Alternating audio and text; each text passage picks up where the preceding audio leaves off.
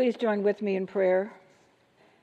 Oh Lord, there is something about this passage that is so important, and we pray that each one of us might take what we really need this day, what we really need to know about you and see about you. And I pray most earnestly that the words of my mouth and the meditation of our hearts together will be acceptable to you, for you are our Lord and our Redeemer.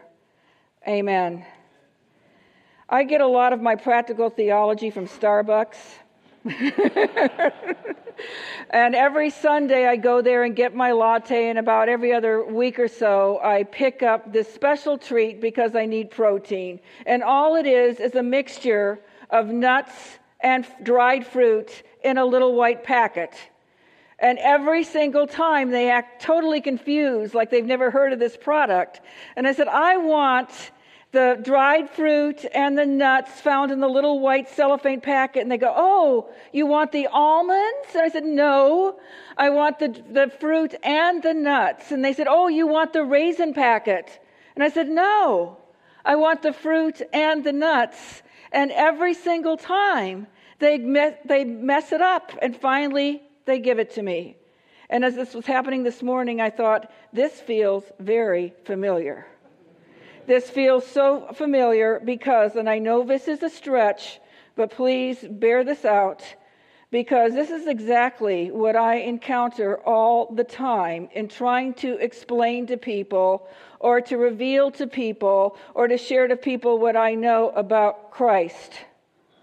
People either see him as all nuts or all fruit or all Brazil nuts, but the whole package of who he is just, people are kind of oblivious. All of us are. There are those parts about Jesus Christ that you learned one way or another when you were growing up, if you learned, that have stuck with you, and they may or may not be true. Who is Christ really? And who is the real Christ is a question that theologians have been asking through the ages. And it is a valid question. Let me remind you a little bit about who he is. He is our past, and he is our future. Scripture says that all things came about through him. He is the majestic creator of the world because he actually is God. He is the ground of our being.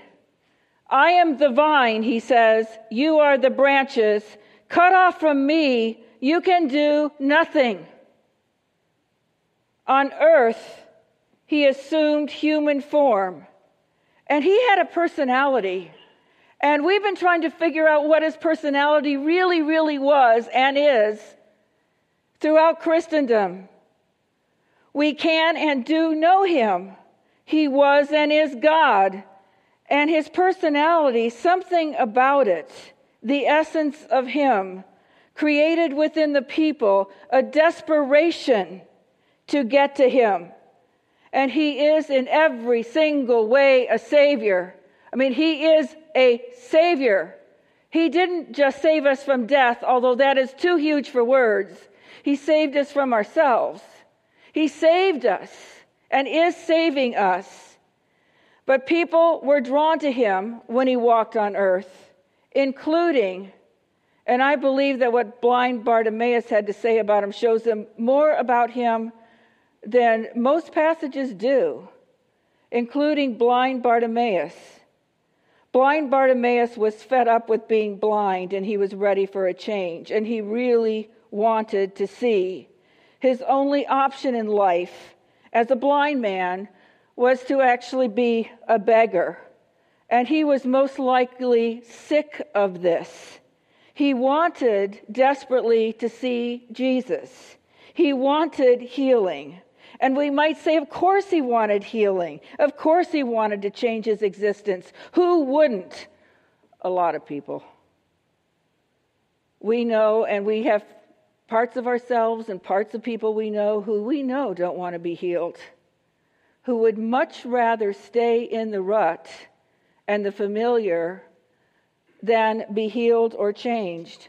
In fact, Jesus himself asked the question to this guy who was laying on a pallet by the healing pool for 40 years, do you want to be healed? It's a very legitimate question. Bartimaeus not only wanted it, but he was desperate for healing. And Jesus was walking with his disciples and a crowd, and that's what rabbis did. They walked, they talked, they explained. And as they left the city of Jericho, Bartimaeus, a blind man, was sitting by the roadside begging when he heard that it was Jesus of Nazareth, and he had this immediate, visceral, complete response. When Bartimaeus heard it was Jesus, he created a scene and began shouting, Jesus, Son of David, have mercy on me. Jesus, Son of David, have mercy on me. And the people around him told him to shut up. We just aren't comfortable with people's desperation. We either want them to get away or we want to fix them. Jesus is comfortable with our desperation. In fact, he wants it. He longs for it. That real, visceral self. So he said, Jesus stopped in his tracks and he said, call him. Call Bartimaeus to me. And Jesus, who had every reason in the world to be preoccupied, was completely present, just as he is for us. Completely present in a way no human being has ever been present in our entire lives. Completely and thoroughly present in that second for Bartimaeus. The people suddenly changed their tune and said, oh, cheer up, get on your feet, he's calling you.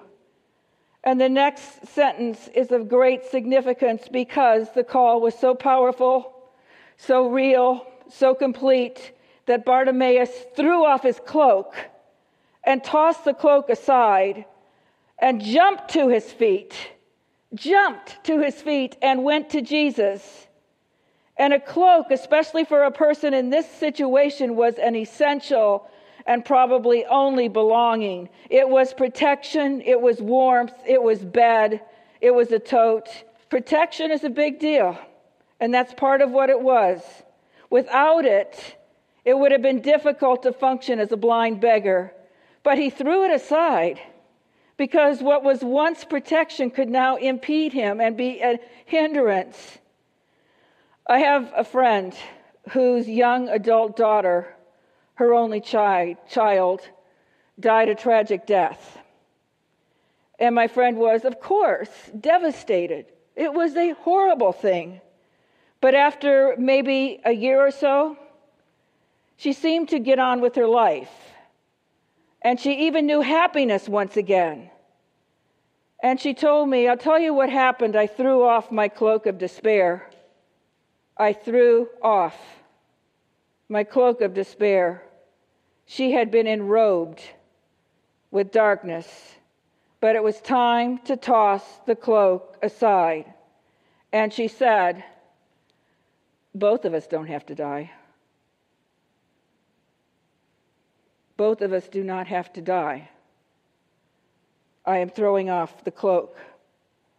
And part of our healing process is to recognize the impediments to healing, which is not always easy, and what has become a barrier might have served us well at one time.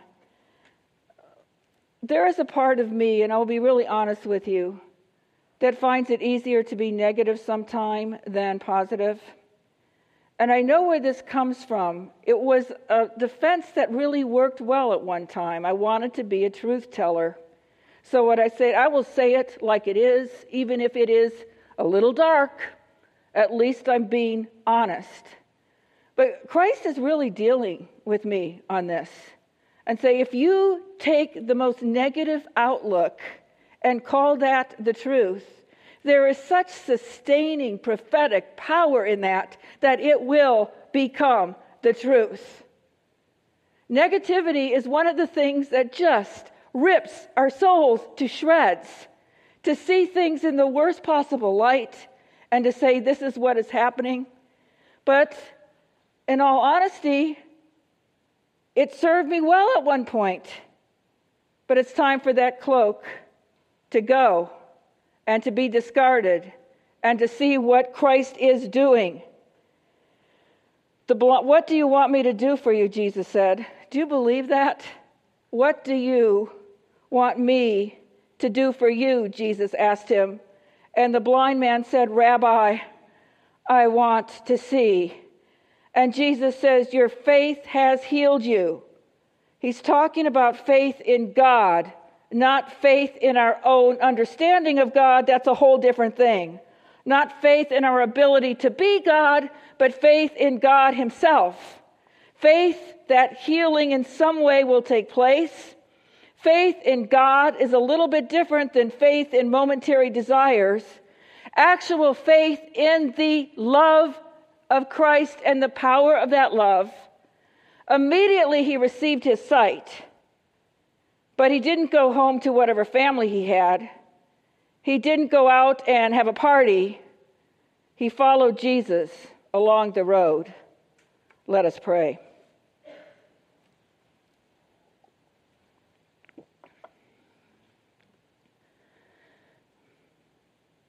It's such a personal thing, Lord. Whatever it is that we have enrobed ourselves with for protection. It is such a personal thing. But you want us to fly. You want us to be your agents of peace and change and reconciliation in this world. We thank you for what it is that you have to tell us. We thank you in Jesus' name. Amen.